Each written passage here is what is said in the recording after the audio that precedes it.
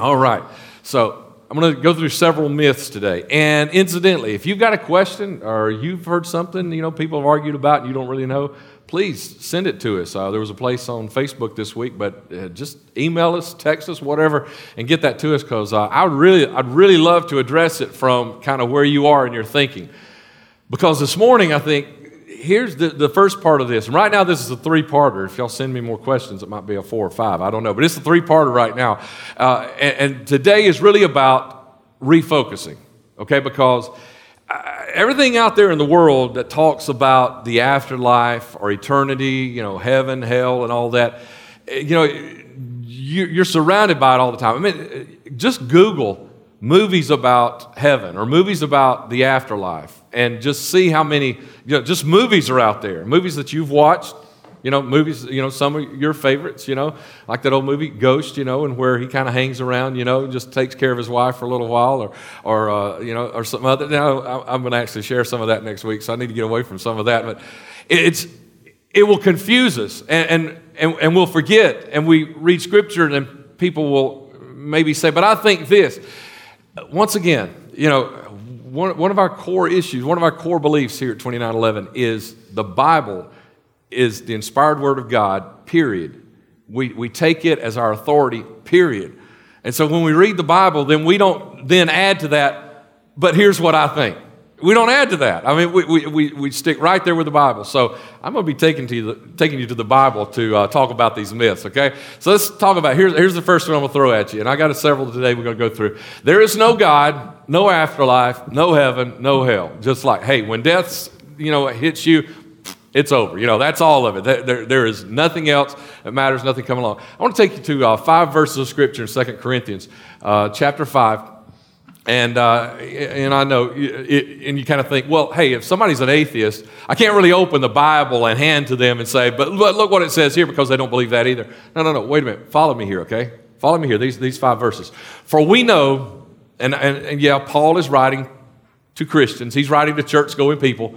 But look at what he says. For we know that if the earthly tent, talking about this body, we live in is destroyed, we have a building from God because we are not this body, this earthly tent. We live in an earthly tent.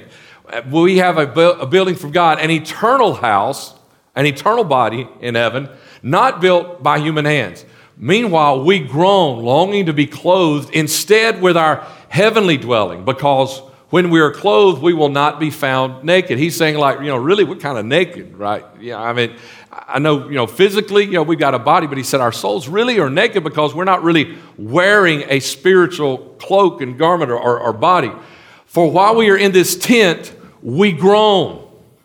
And anybody groan lately? Anybody been burdened? Did you groan when you got up out of bed this morning? Or did you groan when the clock went off this morning? We were in a hotel. We were down at the beach this weekend to marry Brooke and Pierce at the beach. And yesterday morning about 7 a.m., we're going to sleep in if we could. It was about 7 a.m., the alarm clock in the room next door to us went off, and they, what do you groan? We groan. There's a lot of stuff to groan about in this world, You watch the news and you groan, or the bills show up and you ever open them and you groan. We groan. Why? Because we're burdened. Why? Because there's a lot of junk that we deal with while we're in this tent. So we groan and we're burdened because we do not wish to be unclothed, but to be clothed instead with our heavenly dwelling, so that what is mortal may be swallowed up by life. So this is the mortal part of us. This is what passes away, this tent. But there's something inside of us that does not pass away. We want this mortal to be swallowed up by what? Life. And you need to get this. This is really important this week, also in next week's sermon, that this mortality is going to be swallowed up by not just immortality, but by life. It's life. You need to remember that word. Life. It's life. Now, the one who has fashioned us for this very purpose is God. He's fashioned us for a purpose. What purpose? To not be in this, but to be in something a lot better than this, something that he calls life. Not just eternity or heaven or an afterlife, but life. Something is that God has designed us for this very purpose and has given us the Spirit as a deposit guaranteeing what is to come. You know what a deposit is, right? You want to buy a truck from somebody and you negotiate a price, you leave them $100, say, I'll be back. I'll be back with the rest of the money. And that deposit, he's holding your $100. He's not going to sell that truck until you get back. That's a deposit. When Jesus Christ left here, what did he tell the disciples? He said, I'm going to send the Holy Spirit. And the Holy Spirit is your deposit or your guarantee that there is something else that is coming. That's what Paul is talking about here. There is something else that is coming. Now think about it. There are a lot of people say, well, I don't really know that there is an afterlife. I don't really know that there's anything after this. And some people say, there is not. But we have a national tragedy, and what happens? I mean, what do we do? I mean, the president, what is it? He calls us to prayer, right? I mean, who are we praying to? If there's no God, who are we praying to? I mean, there are so many things that we do as a people, and just in this country, just take this country, so many things we do as a people in this country that if there is no God, no afterlife, no heaven or hell, we're just plain silly. Because, I mean, if there is none of that, then when there's a national tragedy, there's nothing to pray to, There's nothing to pray about because this is all we've got is this life right here. There's no reason to. Have you ever been to a funeral without a preacher? Have you? Well, I'm a preacher, but I've never have been to one. I guess it maybe part of that's the reason, because I'm a preacher. But you ever been to a funeral? Think about it. I mean, I have an uncle that he professed to be an atheist. It was my dad's uncle, professed to be an atheist all of his life. I went to his funeral. Guess what? They had a preacher. They had a quartet who sang songs about God. They had scripture reading, and we prayed. I mean, I don't know what the percentage would be, but it'd have to be close to 99% of all funerals have some spiritual aspect about them. You know why? Because there is something inside of us that God put inside of us. He fashioned us for more than this. He fashioned us for something better than this. Something better than the groaning and the burdening that we go through every day of our life. He fashioned us for something more amazing. And that's why there's something inside of us that when a national tragedy happens or when there's a funeral, that there's something inside of us that reaches out to something beyond that moment. Something spiritual, something is real. And you don't need scripture to teach you that because you already know it inside of you. That even before you were a Christian, you knew. I mean, what was it that drew you? There was something that drew you, wasn't there? And so here's your answer. Somebody asked you a question. Take them to 2 Corinthians chapter 5, these first 5 verses. Take them right there and let them see this and say, what does that say? That says that, man, there's something else inside of us that is looking for a little bit more. Now, let me take you to another one. Myth number 2. Reincarnation. And this was something that kind of came up. So I'll bring this one to you this morning. Reincarnate. You ever thought about reincarnation? Sometimes I'm a little weird about it. I just got some weird questions about reincarnation. Okay, and first of all, let's talk about what it really means. It is the belief that the soul, which is that thing that we were talking about a few moments ago that is inside this tent, after biological death, what we were talking about, this mortal body. I mean, isn't it crazy? How that the definition or the description of reincarnation, how it kind of mirrors 2 Corinthians chapter 5, verse 1 through 5. Because it's talking about these same two things, that the soul after biological death begins a new life in a new body. It may be human, or maybe animal, or maybe some spiritual body, depending on the moral quality of the previous life's actions. And here's my question. Who's in charge of this? I really need to know because I want to get really good with them because I want to know, who's making sure that all the rules are followed. That if I have a good, moral quality of my life right now, that I'm going to come back as something good. You know what I'm saying? Who's in charge of this? Who's making sure the rules, are followed? Who's the one that is deciding who gets to come back in a royal family and who has to come back as a bed bug, because I want to know, I want to get close to that guy, whoever this is that is making the decisions, who's in charge of this? I mean, nobody's ever explained that part of the reincarnation to me. Nobody's ever explained that to me. But let me give you some scripture. Hebrews chapter 9, verse 27. Just as people are destined to die once, and after that to face the judgment. We're destined to die one time. Every man, every woman that ever lives, every boy, every girl that ever lives will die one time. And after that, there's a judgment. And there's not a judgment, a moral judgment to figure out, figure out what kind of body we're going to put you back into. Everyone is appointed once to die. And after this is the judgment. And again, here, most people that believe in reincarnation, they are spiritual to some, so they would listen to this. But this is what the Bible says, which we believe is the true word of God. It is once to die. And I know some of you are thinking, well, I don't believe in reincarnation. Yeah, but you know what? There are a lot of people, even in Christian circles and Christian churches today, that allow some of these kinds of things to kind of slip in just a little bit into their thinking. You got to make sure, here again today, let's focus. We're Christians. It's the Word of God and the Word of God only. Okay? And you are appointed once to die. And after this, the judgment. Let me take you to another. Myth number 3. When you die, your soul goes to sleep.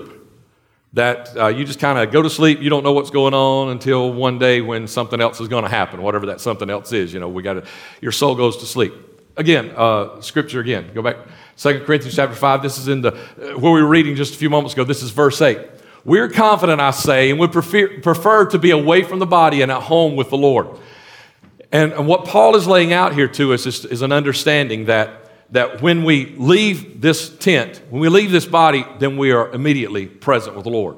That you leave the tent, you're present, you're immediately with the Lord. That there is this was something that was big several years ago that a lot of people thought of. Soul sleep is what they called it. Your soul goes to sleep. You don't know anything going on. However, Jesus told a story. He told a story when he was here and he was ministering about a rich man and a beggar. And the rich man had everything he wanted in life, but the beggar, he didn't have anything. He would have just liked to have eaten the crumbs, or he would have liked to eaten the dog food that the rich man fed to his dogs. The dogs came and licked his sores, and that was the only comfort that he got, just the dogs licking his sores. And then when they both died, the rich man in torment looked up and he saw the beggar in a place that we kind of call paradise, or a place that, which is a real another subject for another day, kind of a deep thing there.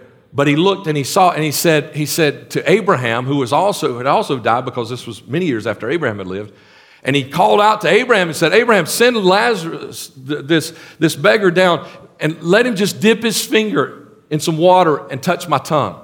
And all that about this story, what Jesus was saying is important stuff. But what's important to us about this right here is the rich man opened his eyes. The rich man saw somebody, and he saw the beggar, and the beggar was there, and the beggar obviously was able to maybe move around because he said, he wasn't asleep. He said, send him here. So what Jesus is saying, even though Jesus he's not telling this story for this purpose, but what he's telling us in this story is, you don't go to sleep when you die. Your soul is still awake and alive. You just leave this body. And you leave this body to be, as a Christian, to be immediately present with the Lord. Okay, so again, this message today is a little bit about focus. Let's focus right here. When you die, when you die, and we bring your casket to the front of the church or the funeral home or whatever, that's just your tent. That's just your tent that's now been taken down. You're still alive somewhere. And if you're a Christian, you're already in the presence of the Lord. Now, let me take you to one that disturbs me a little bit, okay? Myth number 4.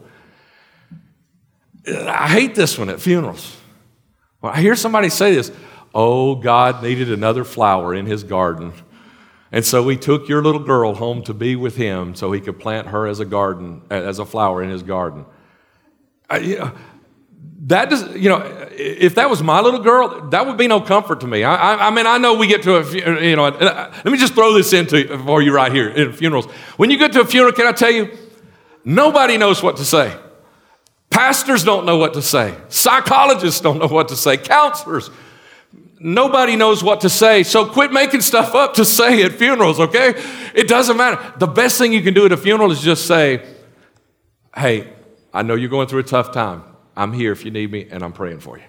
But you don't need to we're making this stuff up. God needed another flower in his garden, or it's all part of God's plan.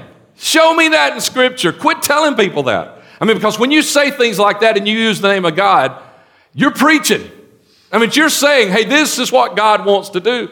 Quit doing that. Quit saying things about God that aren't true. Let me show you God's plan. Okay, 4 scriptures right here, all the way back to the book of Genesis. You know what God's plan was? God's plan was to be with us. I mean, there's Genesis chapter 3, verse 8 said that when Adam and Eve were in the garden, they heard, they sensed, they knew that they could hear God walking in the cool of the day. They heard God walking in the garden. They walked with God in this time. When God created Adam and Eve in the Garden of Eden, He was creating a place where He and Adam and Eve could hang out together.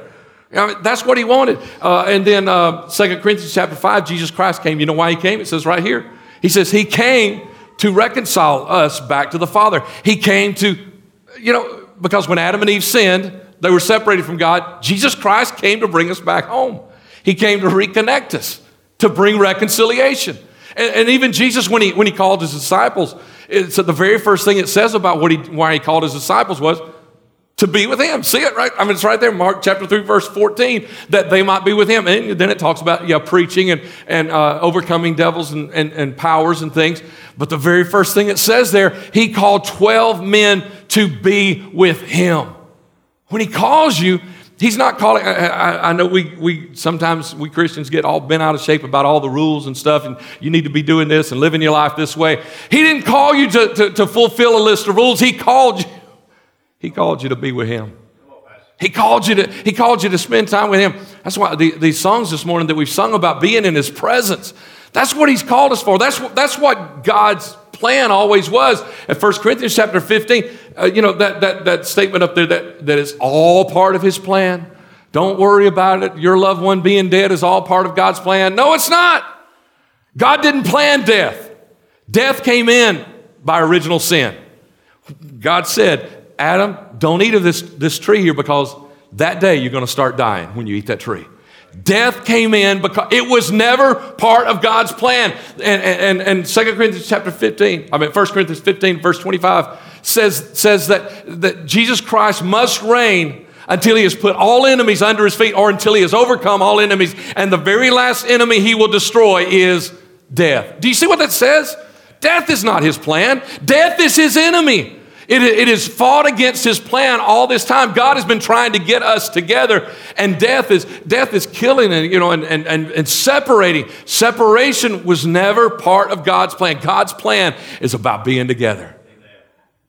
And then the afterlife, after death is done, after your life has expired and you've gone on to be with God, that's when the plan is going to be fulfilled.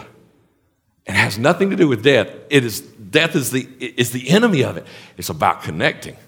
It's about reuniting with God. So where is this going to happen? Okay, myth number 5, right? Where's this going to happen? Because myth number 5 is we'll live on a cloud in the sky. I mean, y'all have all seen the cartoons, right? Bugs Bunny dies and he goes to heaven, or he goes up on a cloud and he's got a halo and wings and playing a harp or whatever, You've all seen the cartoon. We're going to live on clouds and play harps, which is really good for some of us because some of us don't have any musical ability whatsoever. We're going to be able to play a harp, and where do we get this stuff, right? I mean, where do we get this stuff that we're going to live on a cloud or we'll live in heaven? There's not a scripture that says we'll live in heaven. But see, again, let's refocus here and let's see what this thing's all about. We actually won't be living in heaven for eternity. We won't be living on a cloud. We won't be living in the sky. We won't be living in what we call heaven. Where do we get this idea that we're going to be living in heaven? Let me show you what Scripture says about where we're going to be living. Revelation chapter 21, verses 1 and 3. John says, I saw a new heaven and new earth. He's having a vision, and God is showing him things that are coming to pass in our future, not just his future. Still hasn't happened. I saw a new heaven and a new earth, for the old heaven and the old earth had disappeared, and the sea was also gone. And John said, then I heard a loud shout from the throne saying, the throne of God, saying, look, God's home is now among His people. He will live with them, and they will be His people. God Himself will be with them. Where's God's home going to be? With us here. We're not going to exist with Him in eternity where He's at. He's coming here to where we are. That's more of His nature anyway, isn't it? His nature isn't like you find your way to get to me. His nature is, I'll come to you where you are. I'll find you. I'll meet you there. And that's what He's going to do. Now, where do we get this idea we're going to live in heaven? You ever thought about that? We're not going to live in heaven for eternity. We're going to live on a new earth. And we're going to share more about that, what that new earth kind of thing is like next week. But I got to set it up right here. We're going to live on a new earth. A new earth that God is going to create, okay? It's not going to be heaven. It's going to be a new earth. But where do we get this idea that we're going to live in heaven for eternity? We get the idea that we're going to live in heaven for eternity because what happened? That scripture we read just a few moments ago. That when we leave this body, we're immediately with Him in His presence. And so we will go to Him, but that's not our eternity. That's the place we go until eternity starts. And where we will be then is in a new heaven, or there'll be a new earth. And the heavens, as you know, as Scripture really points the heavens out, I mean, we're talking about the sky. And if you think about the heavens and the earth, how small that is in our universe. Because we think of heavens and we're thinking about, ooh, heavens. That's not what the Scripture's talking about. When the Scripture talks about heavens, it's talking about the sky and the clouds, this blue that we see right now. And that is so small compared to this whole universe. But what He is going to do is He is actually going to come and dwell with us. So we need to spend some time talking about what that's going to be like, what that's going to look like, how that's going to be fulfilled. So let me take you to myth number 6. Heaven will be boring. You ever heard anybody say that? Or something like that? Heaven's going to be boring. And this was one of the questions we got this week. Some people have the perception of heaven being a constant church service. That's why they think it's going to be boring. You know, and I read that and I thought, I think okay. Let me say this with as much humility as I can, but it's really hard, isn't it? I think the reason people think heaven's going to be boring if they think it's going to be like a church service, they go to boring churches. And I need to tell you what I'm talking about here, okay? I need to tell you what I mean about that. You know, because I mean, you might say, we're going to do what we've been doing for an hour. We're going to be doing 24 hours. That's not what I'm saying, okay? I'm not saying that. People are saying that, okay? I'm not saying that's what it's going to be like. Hang on with me. We got to get to there. Some people have the perception of heaven being a constant church service. Many wonder if they turn to Christ, what will we do for eternity? Eternity's a long time. What are we going to do for eternity? You know, people say, heaven's going to be boring. Heaven's going to be like a church service. You know what I've never heard anybody say? I've never heard anybody say, heaven is going to be like college football game day in the South. A Saturday, spent at whatever college, university football team that you follow. It's going to be like tailgating, and hanging out with your buddies and going together, and rooting for your team and, having a great, awesome time, getting something to eat on the way home and all that. And I never hear people say that kind of a thing, that's what heaven's going to be like. So, Pastor, are you saying there's going to be tailgating in eternity? I tell you this, you'll have to come back next week to find out. Stand with me if you will.